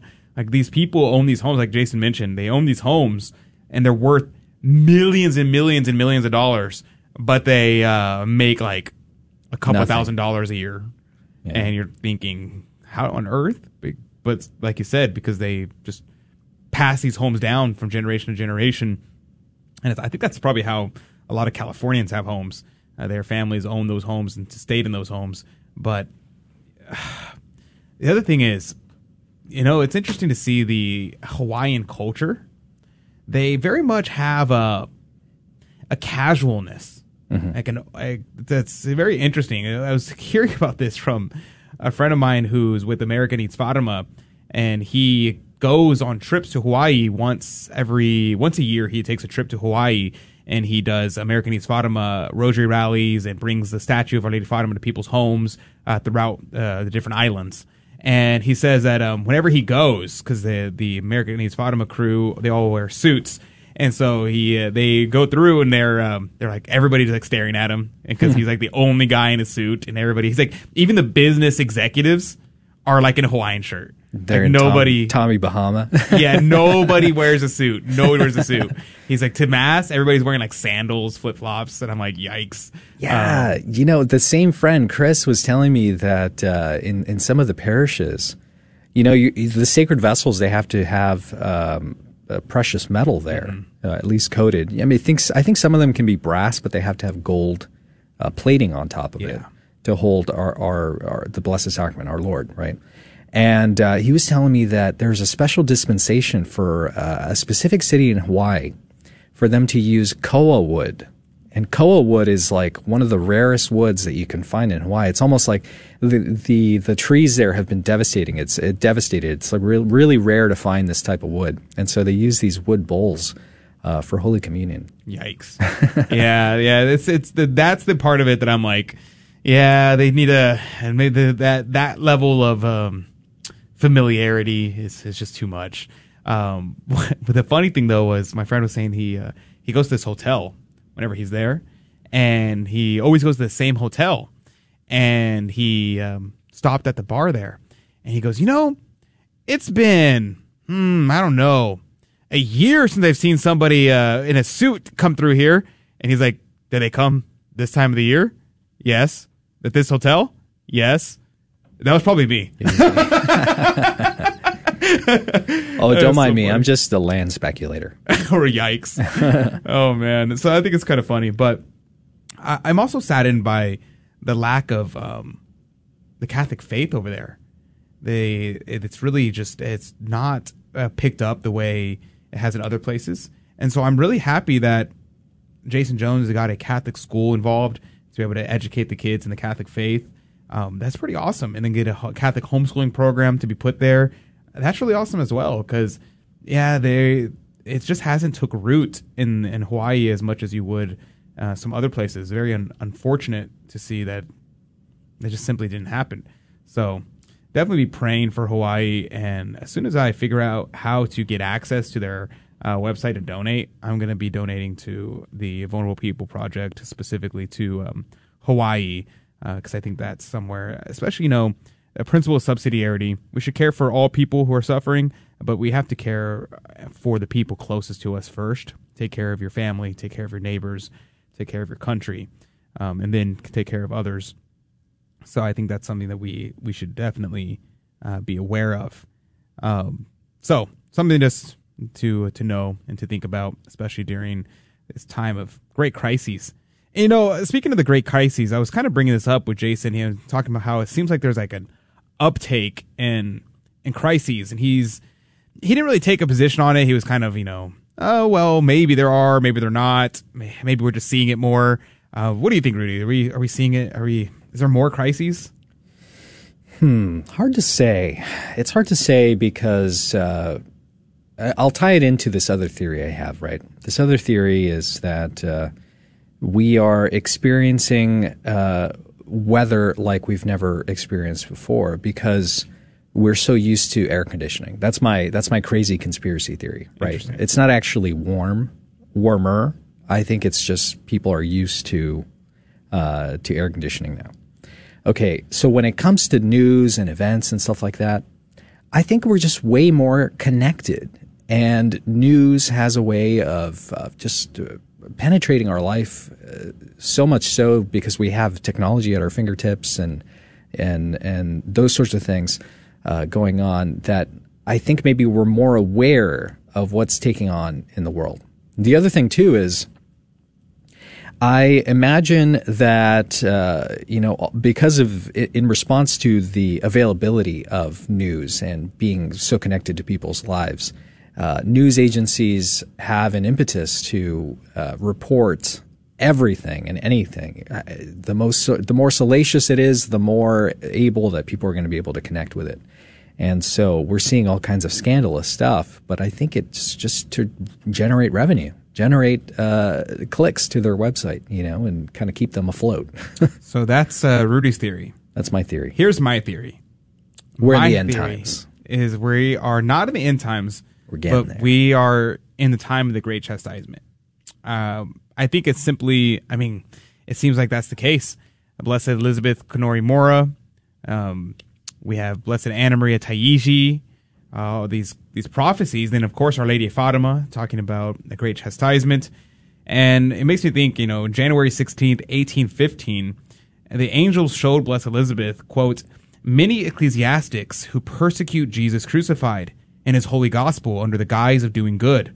Like furious wolves, they schemed to pull the church leader down from his throne. Then she was allowed to see the terrible indignation these wolves aroused in God. In terror, I saw the blazing lightning bolts of divine justice fall all around me. I saw buildings collapse in ruins, cities, regions, and the whole world fell into chaos. One heard nothing but countless weak voices calling out for mercy. Countless people will be killed. But what terrified her the most was God's anger. She saw him extremely angry with those who persecute him. His omnipotent hands held bolts of lightning. His face was resplendent with indignation, and his gaze alone was enough to incinerate the world. The vision lasted only an instant, and then she recalled, had it continued for another moment, I surely would have died. And then later, in June of 1815, she saw, quote, the whole world in upheaval. The majority of clergy were killed. Countless men of all conditions died in the massacre, but not all were condemned, since among them were holy and faithful souls. And then on Christmas of 1816, Blessed Elizabeth saw a vision of Our Lady, who was, quote, extremely sad and outraged at the sacrileges against her divine Son. Our Lady stopped asking for mercy for the world and instead asked for God's justice. At that moment, all nature went into convulsions. The world lost its normal order and was filled with the most terrible calamity imaginable. This will be so deplorable and atrocious that it will reduce the world to the ultimate depths of desolation. And I was reading that this morning, and I was like, whew, that is hefty stuff there. But it shouldn't try to discourage us, because at the end, we know that Our Lady of Fatima promised that her immaculate heart will triumph. And Blessed Elizabeth also predicted that in the end, St. Peter would return with St. Paul and cast the devils back into hell, and that a beautiful splendor would come over the earth and announce a reconciliation of God with mankind. And that all the church will be reordered according to the true dictates of the Holy Gospel. And that the fervor and zeal for the glory of God, and that everything will promote love of God and neighbor. There will be triumph and glory and honor of the Catholic Church will be established, and they'll be acclaimed and venerated and esteemed by all. All will resolve to follow her and recognize the Vicar of Christ as the Supreme Pontiff. And so this should be a message of encouragement, knowing that, yeah, it looks like things are getting pretty bad, and it's kind of a little scary. But at the same time, we should be grateful that Our Lady is going to intervene, and that we're going to have the triumph of the Immaculate Heart and the reign of Mary. So let's pray for that today, that Our Lady's chastisement come and the reign of Mary come with it. But we're going to go into our Fear and Trembling game show. So call now, 877-757-9424. Today is the day to be able to call in, because we're going to be giving away the coffee cup of divine providence or a replica of it, and the chances of you winning are incredibly high. So call in 877-757-9424. We're only playing the game show yesterday and today. We're giving away the prize today. The odds of you winning are just like almost 50-50. 877-757-9424. That's the number. Call now, 877-757-9424. One last time, 877-757-9424. We'll be right back with Fear and Trembling right after this. Are you feeling lost in a sea of overwhelm? Hi, this is Coach Felicity with Stand Tall Today Coaching Minute. Many people find themselves challenged with overwhelm. Too many things to take care of, too many people to please, too much work to do. And in spite of their best efforts, they continue to fall behind with this overwhelm coming in like a flood. But that's not the abundant life that Jesus wants you to live. That's why Stand Tall Today has experienced professional coaches that will assist you in dialing down that overwhelm. They'll help you get a grasp on where you are and to create a plan that enables you to take bite-sized steps of action so you can live an abundant life. Why not take your first step right now? Go to standtalltoday.com and find a coach that is just right for you. Because life is simply too short to stay lost in a sea of overwhelm. This is Coach Felicity with your Stand Tall Today Coaching Minute.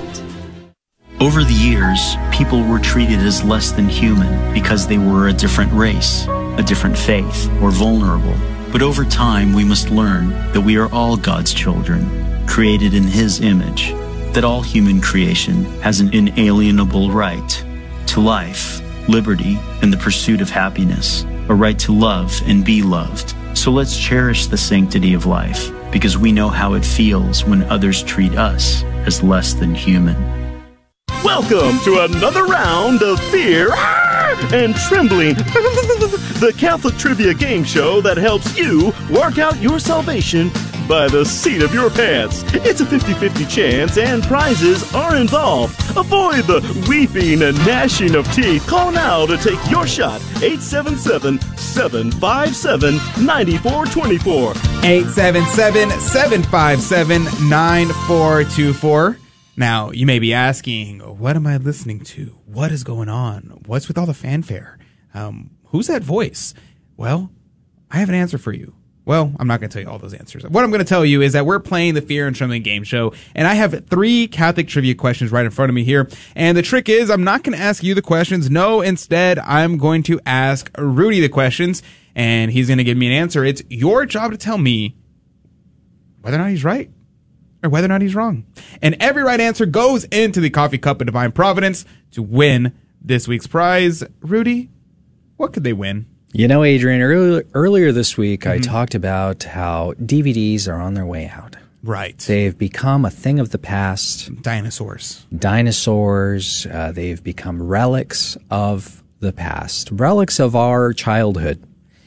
And one day, perhaps, sometime soon, we may, in fact, run out of coffee cups of divine providence, replicas. Oh, my goodness. I think that day is coming soon. And so this week, we're going to give away a replica of the coffee cup of divine providence. I'm holding it up here if you're watching on our live stream. Beautiful chartreuse color interior. Beautiful. Guaranteed to make your coffee taste better. And it makes watching our live stream even better because you're sipping on a coffee cup of divine providence replica signed by myself and Adrian. And that's what we're giving away this week. Wow. Praise be to God. I am absolutely blown away. And in fact, I think we only have 2 more replicas of the coffee cup of divine providence. So this is even more special, I would argue. So we're going to be doing that today. We'll be giving away that prize today. So praise be to God for that. Now, joining us right now is Kim and Tony. Good morning to you, Kim and Tony. Good morning, Adrian. How are you? I'm doing great. Praise be to God. Our dear friends Kim and Tony from the DFW area. God bless y'all. Where are you off to this morning? Heading to school? Yep, headed to school. Praise be to God. Now, I actually had the opportunity and the pleasure to meet Kim and Tony. They came into the studio a couple weeks ago, and I got to meet them. They were in town we are here for a wedding? Yes. That's this right. is Status's wedding. Amen. And how did that go? Everything went well? Oh, it was great. But honestly, going to see you guys was one of the most amazing parts of our trip. Oh, wow. Rudy, they came the day that your wife brought my my mom bread. Uh-huh. And I just wanted to eat that bread the entire time. Oh, man. I was so tempted to eat that bread. I didn't, though. I survived. I didn't take a bite out of it. It made it home. We promise you didn't. Well, Kim and Tony, I'm sorry I miss you guys. Yeah, us too. We'll come back. There you go. Praise be to God. Now, Kim and Tony, y'all are veterans of the game. Y'all know how to play. What do y'all think? Y'all ready to play? We're ready. Oh, yes. I know that tie. Let me ask you this. Have you ever won a coffee cup of Divine Providence? No, we got to see one, though. Really? Oh, wow. Okay, Boy, then. this may The be plot the thickens. day. This may be the day, so we're going to find out. All right. Question number 1 for you, Rudy. Okay. The question on the board is a layman eligible to be elected the Pope? Well, in my wildest daydreams, I get a call on the phone. They fly me out to Rome. They put me through. They dress me up in the red shoes. They make you go through TSA. The Swiss guards, they usher me into the loggia. I'm imagining I this right now. emerge as the curtain is drawn with pontifical grandeur not seen in years. I wave at the admiring crowds, and I say, "My friends." And then Adrian shuffles me awake, and he's like, "Why are you sleeping on the job again?" And the fantasy's gone, but I want to believe that, yes, a layman can be the Pope. What would be your name if you became Pope? Pope Athanasius I. Pope Athanasius I. Yes. And as you're in that daydream, you have little baby Maria standing next to you. No, I don't think so. I think that would be bad optics. I would probably send her to a convent or something. All right, there you go, folks. All right, Kim and Tony, 15 seconds on the clock. The question on the board is a layman eligible to be elected Pope? Rudy says, well, I would like to think so. So, yes. What say you, Kim and Tony? Is it going to be I think no. You're going to say no. Are you sure you're going to go with no? Oh, we like Rudy too much. We'll go with yes. So you're sure yes. That's what your final answer is. What do you think, Tony? Yes or no? I'm sure. Okay, yes. All right, let's see. Survey says that is correct. Tony, you got my vote for Pope. There you go, folks. There you go. So any lay Catholic man can be elected Pope. That's very, very rare.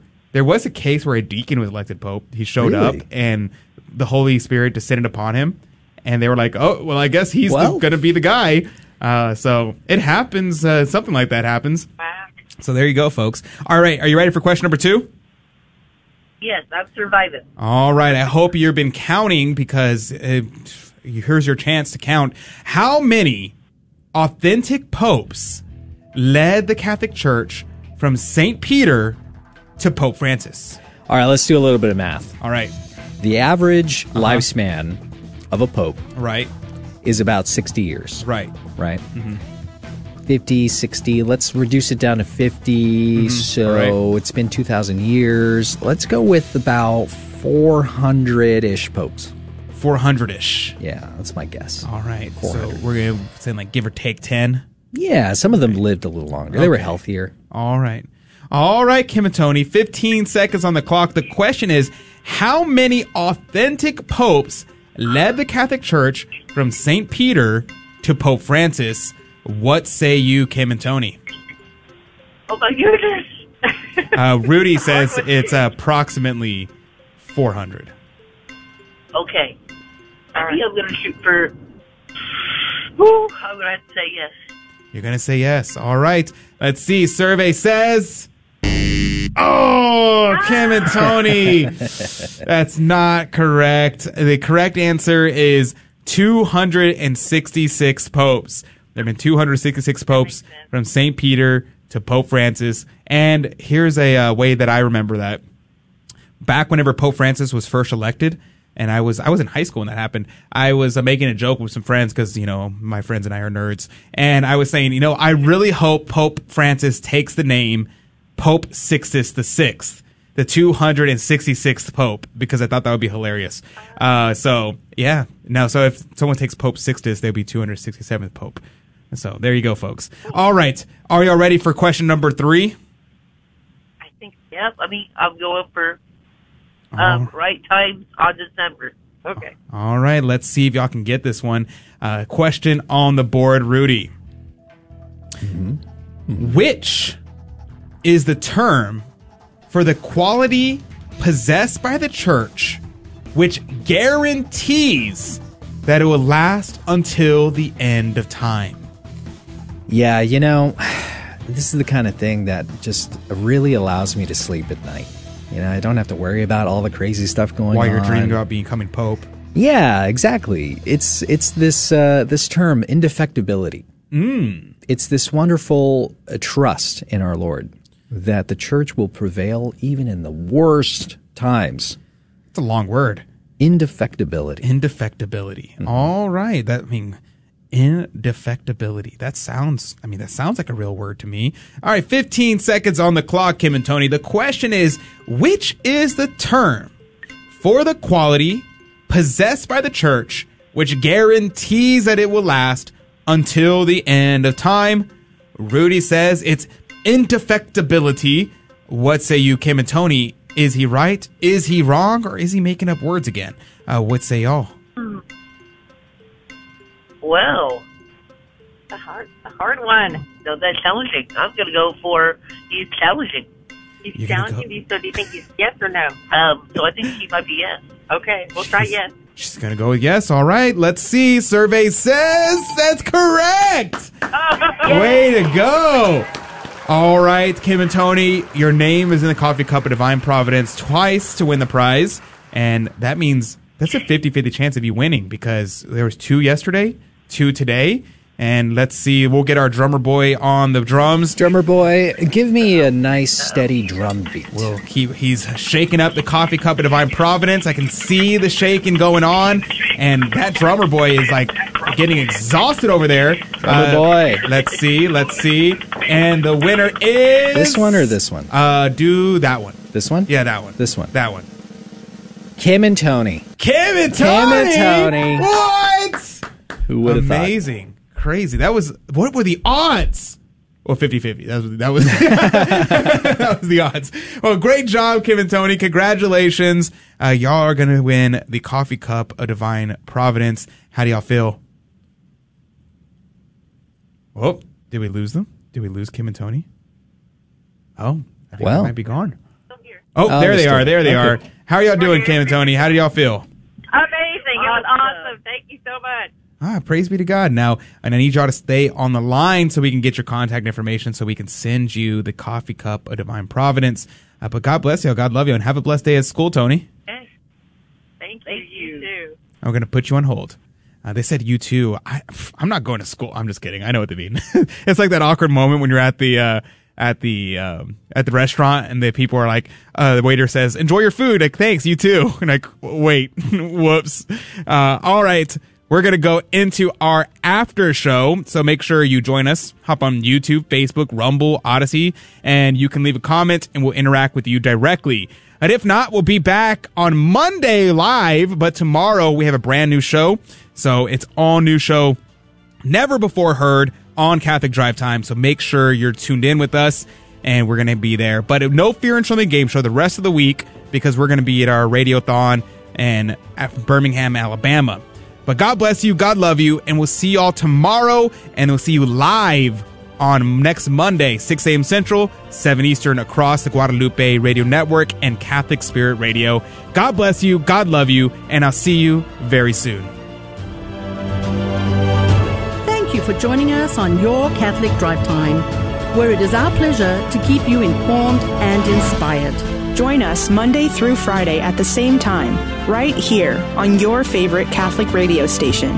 Don't forget to connect with us. Just go to facebook.com/Catholic Drive Time. Again, that's facebook.com/Catholic Drive Time.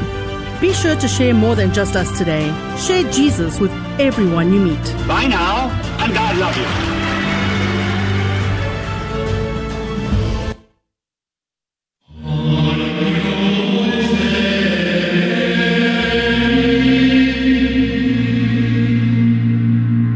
The Guadalupe Radio Network now brings you the Holy Sacrifice of the Mass from the chapel at Our Lady of Corpus Christi in Corpus Christi, Texas. Our Lady of Corpus Christi Chapel, home of the Soul Community. Today we celebrate the memorial of St. Ignatius of Antioch. The intention for today's Mass is for all those joining us on Guadalupe Radio, online, and those here present. Faith of our fathers living still, in spite of dungeon, fire, and sword. Oh, how our hearts beat high with joy, whene'er we hear that glorious word. Faith of our fathers, holy faith, we will be true to thee till death. In the name of the Father, and of the Son, and of the Holy Spirit, the Lord be with you. My brothers and sisters, let us acknowledge our sins, and so prepare ourselves to celebrate the sacred mysteries.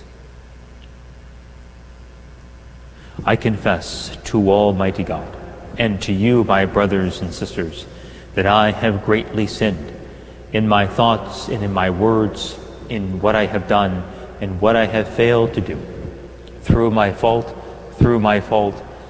most grievous fault. Therefore I ask Blessed Mary, ever Virgin, all the angels and saints, and you, my brothers and sisters, to pray for me to the Lord our God. May Almighty God have mercy on us, forgive us our sins, and bring us to everlasting life. Kyrie eleison.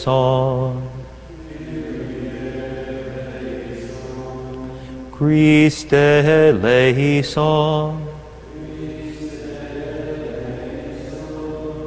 Kyrie eleison.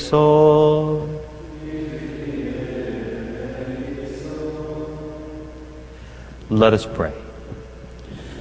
Almighty, ever-living God, who adorn the sacred body of your church with the confessions of holy martyrs, grant, we pray, that just as the glorious passion of St. Ignatius of Antioch, which we celebrate today, brought him eternal splendor, so it may be for us unending protection. Through our Lord Jesus Christ, your Son, who lives and reigns with you in the unity of the Holy Spirit, God, forever and ever. Amen.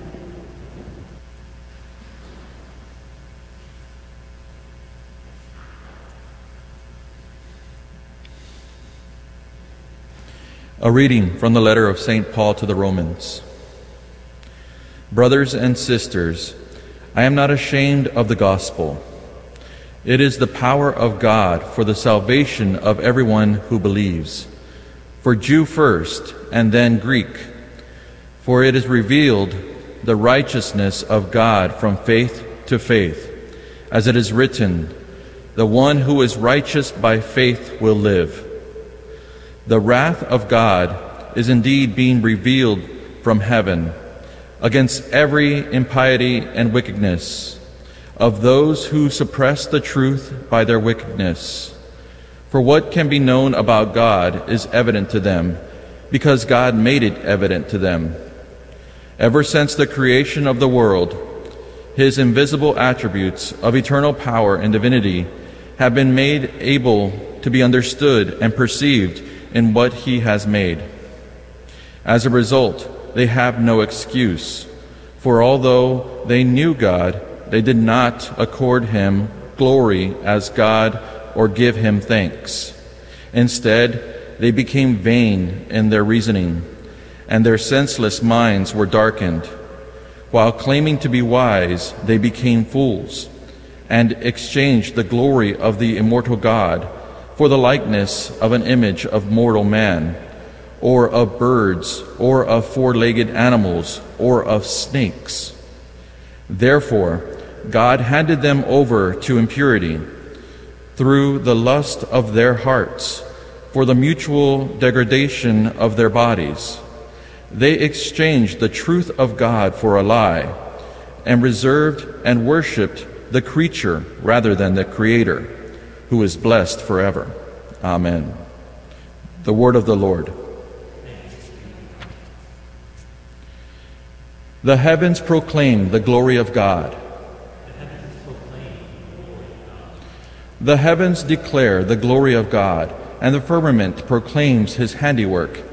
Day pours out the word to day, and night to night imparts knowledge.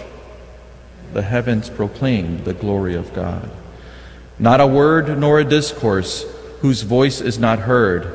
Through all the earth their voice resounds, and to the ends of the world their message. The heavens proclaim the glory of God.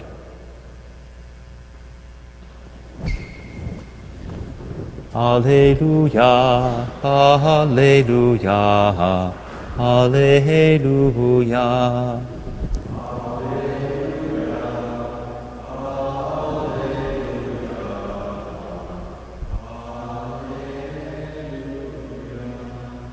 The Word of God is living and effective, able to discern reflections and thoughts of the heart. Alleluia, alleluia, alleluia. The Lord be with you. A reading from the Holy Gospel according to Luke. After Jesus had spoken, a Pharisee invited him to dine in his house. He entered and reclined at table to eat. The Pharisee was amazed to see that he did not observe the prescribed washing before the meal. The Lord said to him, "O you Pharisees, although you cleanse the outside of the cup and the dish, you are filled with plunder and evil. You fools! Did not the maker of the outside also make the inside? But as to what is within, give alms, and behold, everything will be clean for you." The Gospel of the Lord. Praise to you, Lord Jesus Christ.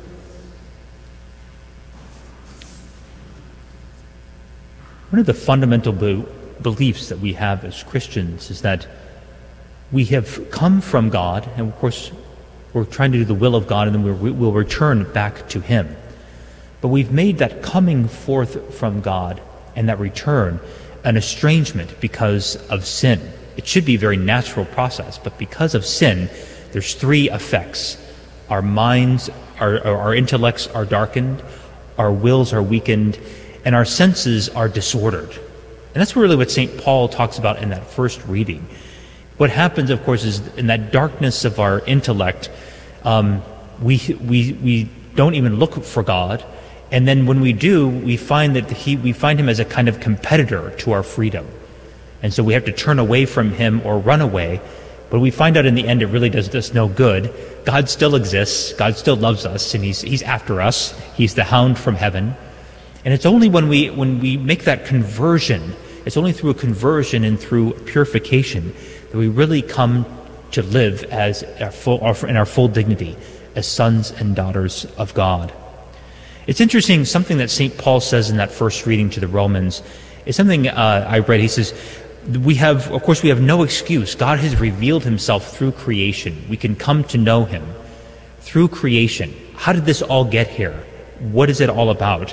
And then sort of our minds can go back and in that process to realize that there is something, a divine intellect, a wisdom that has created everything, has created us, and wills us into existence, into being.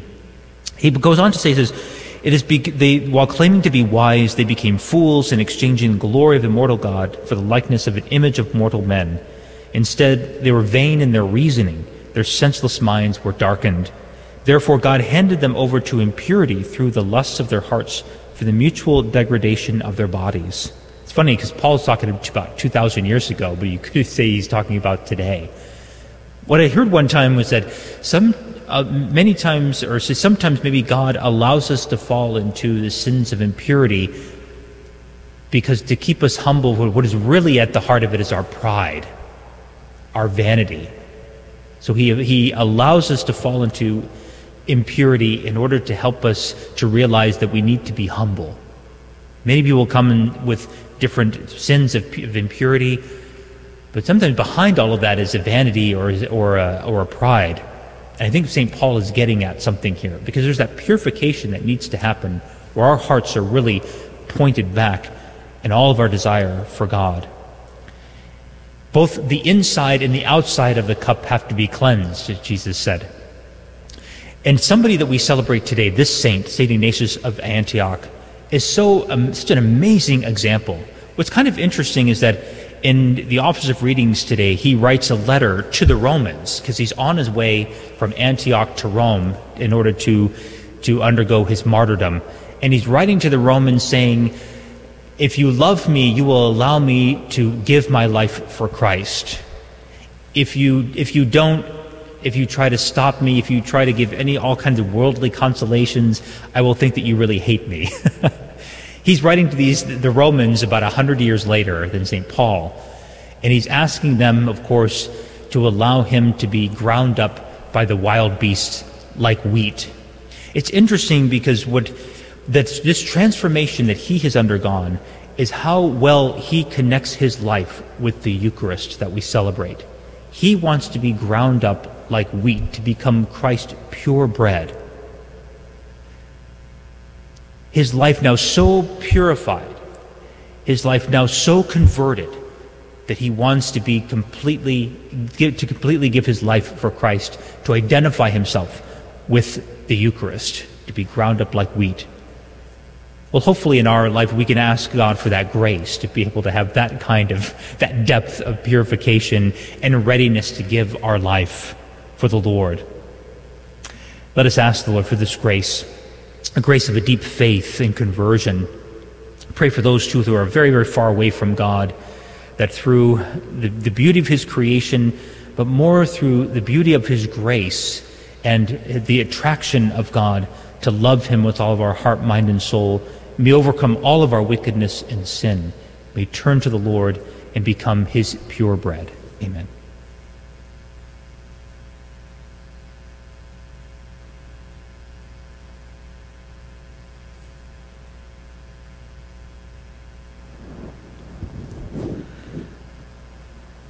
In the scriptures we hear, I prayed, and understanding was given me. And with this in mind, we bring all of our needs before our Heavenly Father. Let us pray for our Holy Father, Pope Francis, that he will continue to lead the Church in proclaiming the good news of Christ. Let us pray to the Lord.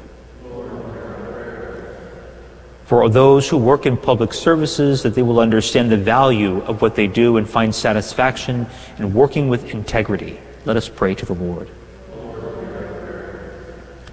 For all caught up in the distress of war, especially in the Holy Land and the Ukraine, that they will find relief through the generosity of others. Let us pray to the Lord. For ourselves, that we have the courage to recognize and leave behind all that keeps us from Jesus. Let us pray to the Lord. For the sick and those who suffer in any way, that they may be comforted by the Holy Spirit. Let us pray to the Lord. Merciful Father, your love for us surpasses all our hopes and desires. Forgive our failings, keep us in your peace, and lead us in the way of salvation, through Christ our Lord. Amen.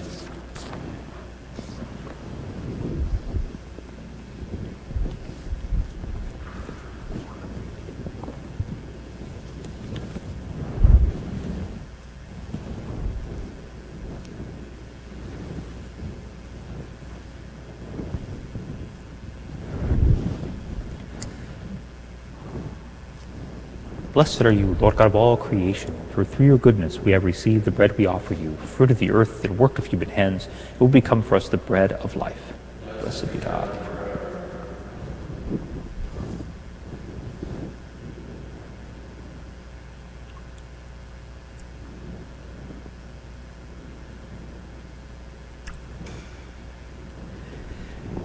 Blessed are you, Lord God of all creation, for through your goodness we have received the wine we offer you, fruit of the vine, a work of human hands. It will become our spiritual drink.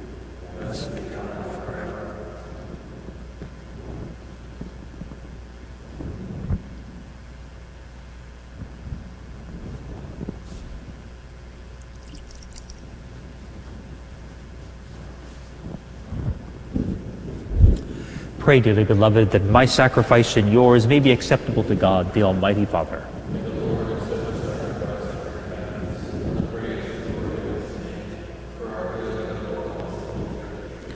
May this oblation of our homage be pleasing to you, O Lord, just as you accepted St. Ignatius, the wheat of Christ, made pure bread through his martyrdom and passion, through Christ our Lord.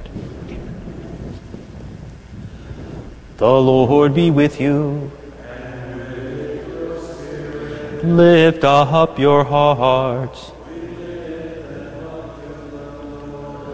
Let us give thanks to the Lord our God. It is truly right and just, our duty and our salvation, always and everywhere to give you thanks, Lord, Holy Father, Almighty and eternal God, for the blood of your blessed martyr Ignatius, poured out like Christ to glorify your name, shows forth your marvelous works, by which in our weakness you perfect your power, and on the feeble bestow strength to bear you witness through Christ our Lord.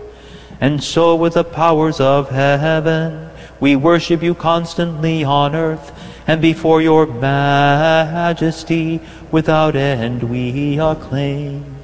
Sanctus, Sanctus, Sanctus Dominus Deus Sabaoth, pleni sunt caeli et terra, gloria tua, Hosanna in excelsis, benedictus, qui venit in nomine Domini, Hosanna in excelsis.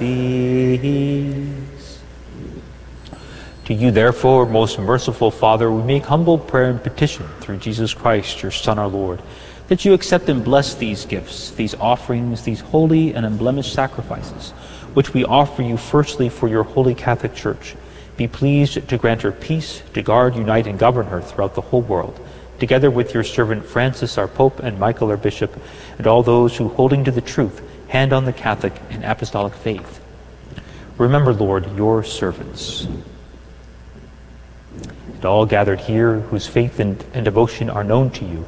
For them we offer you this sacrifice of praise, or they offer for themselves and all who are dear to them, for the redemption of their souls, in hope of health and well-being, and paying their homage to you, the eternal God, living and true. In communion with those whose memory we venerate, especially the glorious ever Virgin Mary, Mother of our God and Lord, Jesus Christ, and blessed Joseph, her spouse, your blessed apostles and martyrs, Peter and Paul, Andrew, James, John, Thomas, James, Philip, Bartholomew, Matthew, Simon, and Jude, Linus, Cletus, Clement, Sixtus, Cornelius, Cyprian, Lawrence, Chrysogonus, John and Paul, Cosmas and Damian, and all your saints. We ask that through their merits and prayers in all things we may be defended by your protecting help. Therefore, Lord, we pray, graciously accept this oblation of our service, that of your whole family. Order our days in your peace, and command that we be delivered from eternal damnation and counted among the flock of those you have chosen. Be pleased, O God, we pray, to bless, acknowledge, and approve this offering in every respect. Make it spiritual and acceptable, that it may become for us the body and blood of your most beloved Son, our Lord Jesus Christ. On the day before he was to suffer, he took bread in his holy and venerable hands, and with eyes raised to heaven, to you, O God, as Almighty Father, giving you thanks, he said the blessing, broke the bread, and gave it to his disciples, saying, "Take this, all of you, and eat of it, for this is my body, which will be given up for you."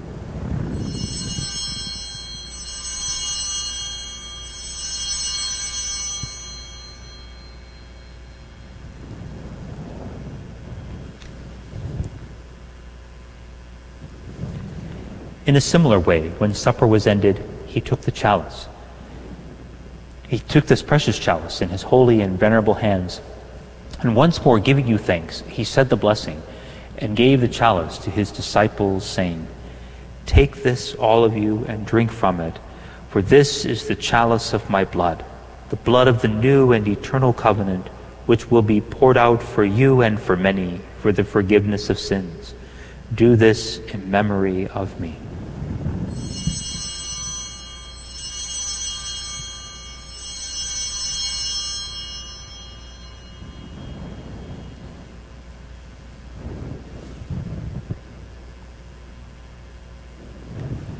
The mystery of faith. When we eat this bread and drink this cup, we proclaim your death, O Lord, until you come again. Therefore, O Lord, as we celebrate the memorial of the Blessed Passion, the resurrection from the dead, and the glorious ascension into heaven of Christ, your Son, our Lord, we, your servants and your holy people, offer to your glorious majesty from the gifts that you have given us, this pure victim, this holy victim, this spotless victim, the holy bread of eternal life and the chalice of everlasting salvation. Be pleased to look upon these offerings with a serene and kindly countenance, and to accept them as once we were pleased to accept the gifts of your servant Abel the just, the sacrifice of Abraham, our father in faith, and the offering of your high priest Melchizedek, a holy sacrifice, a spotless victim. In humble prayer we ask you, Almighty God, command that these gifts be borne by the hands of your holy angel to your altar on high, in the sight of your divine majesty, so that all of us who through this participation at the altar receive the most holy body and blood of your Son may be filled with every grace and heavenly blessing. Remember also, Lord, your servants who have gone before us with the sign of faith, and rest in the sleep of peace. Grant them, O Lord, we pray, and all who sleep in Christ, a place of refreshment, light, and peace. To us also, your servants, who those sinners hope in your abundant mercies, graciously grant some share and fellowship with your holy apostles and martyrs, with John the Baptist, Stephen, Matthias, Barnabas, Ignatius, Alexander, Marcellinus, Peter, Felicity, Perpetua, Agatha, Lucy, Agnes, Cecilia, Anastasia, and all your saints. Admit us, we beseech you, into their company, not weighing our merits, but granting us your pardon through Christ our Lord, through whom you continue to make all these good things, O Lord. You sanctify them, fill them with life, bless them, and bestow them upon us. Through him and with him and in him, O God, Almighty Father, in the unity of the Holy Spirit, all glory and honor is yours forever and ever. Amen. At the Savior's command, and formed by divine teaching, we dare to say, Our Father, who art in heaven, hallowed be thy name. Thy kingdom come, thy will be done, on earth as it is in heaven. Give us this day our daily bread, and forgive us our trespasses, as we forgive those who trespass against us. And lead us not into temptation, but deliver us from evil. Deliver us, Lord, we pray, from every evil. Graciously grant peace in our days, that by the help of your mercy we may be always free from sin and safe from all distress, as we await the blessed hope and the coming of our Savior, Jesus Christ. For the kingdom, the power, the glory are yours, now and forever. Lord Jesus Christ, who said to your apostles, Peace I leave you, my peace I give you, look not on our sins, but on the faith of your church, and graciously grant her peace and unity in accordance with your will, who live and reign forever and ever. The peace of the Lord be with you always. Let us offer each other the sign of peace. Agnus Dei, qui tollis peccata mundi, miserere nobis. Agnus Dei, qui tollis peccata mundi, miserere nobis. Agnus Dei, qui tollis peccata mundi, dona nobis pacem.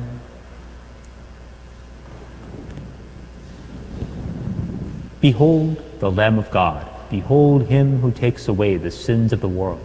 Blessed are those called to the supper of the Lamb. Lord, I am not worthy you should enter under my roof, but only say the word, and my soul shall be healed.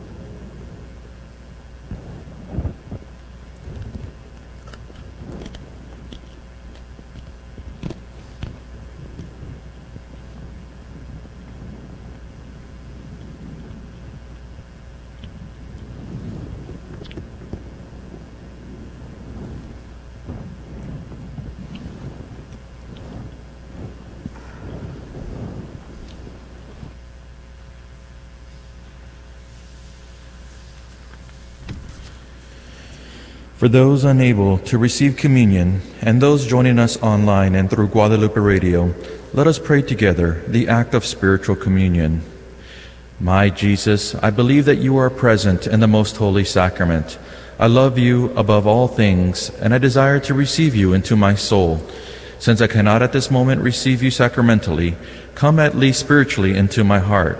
I embrace you as if you were already there, and unite myself wholly to you. Never permit me to be separated from you. Amen.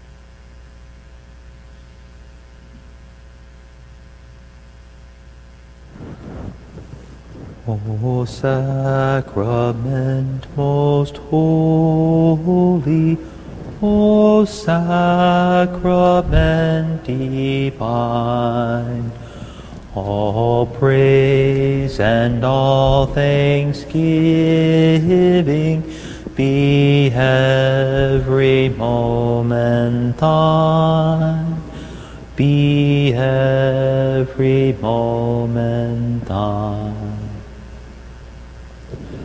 Let us pray. May the heavenly bread we have received, O Lord, on the feast of St. Ignatius renew us, we pray, and make us Christians in name and in deed through Christ our Lord. The Lord be with you. May Almighty God bless you, the Father, and the Son, and the Holy Spirit. Go in peace, glorifying the Lord by your life. Thanks be to God. At the name of Jesus, every knee shall bow, every tongue confess.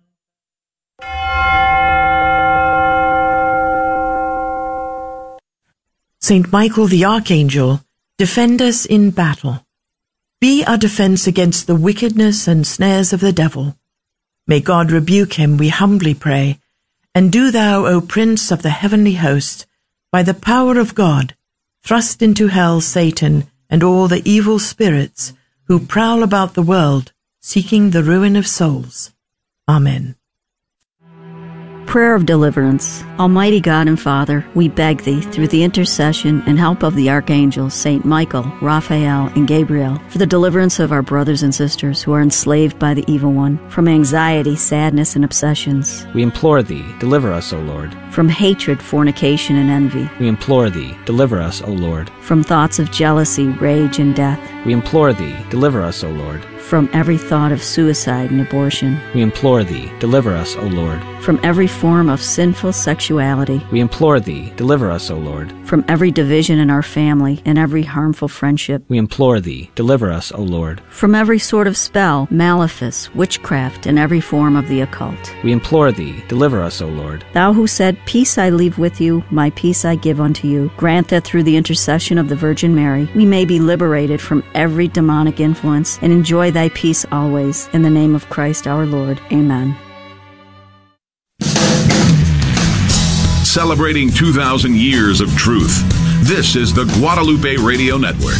Radio for your soul.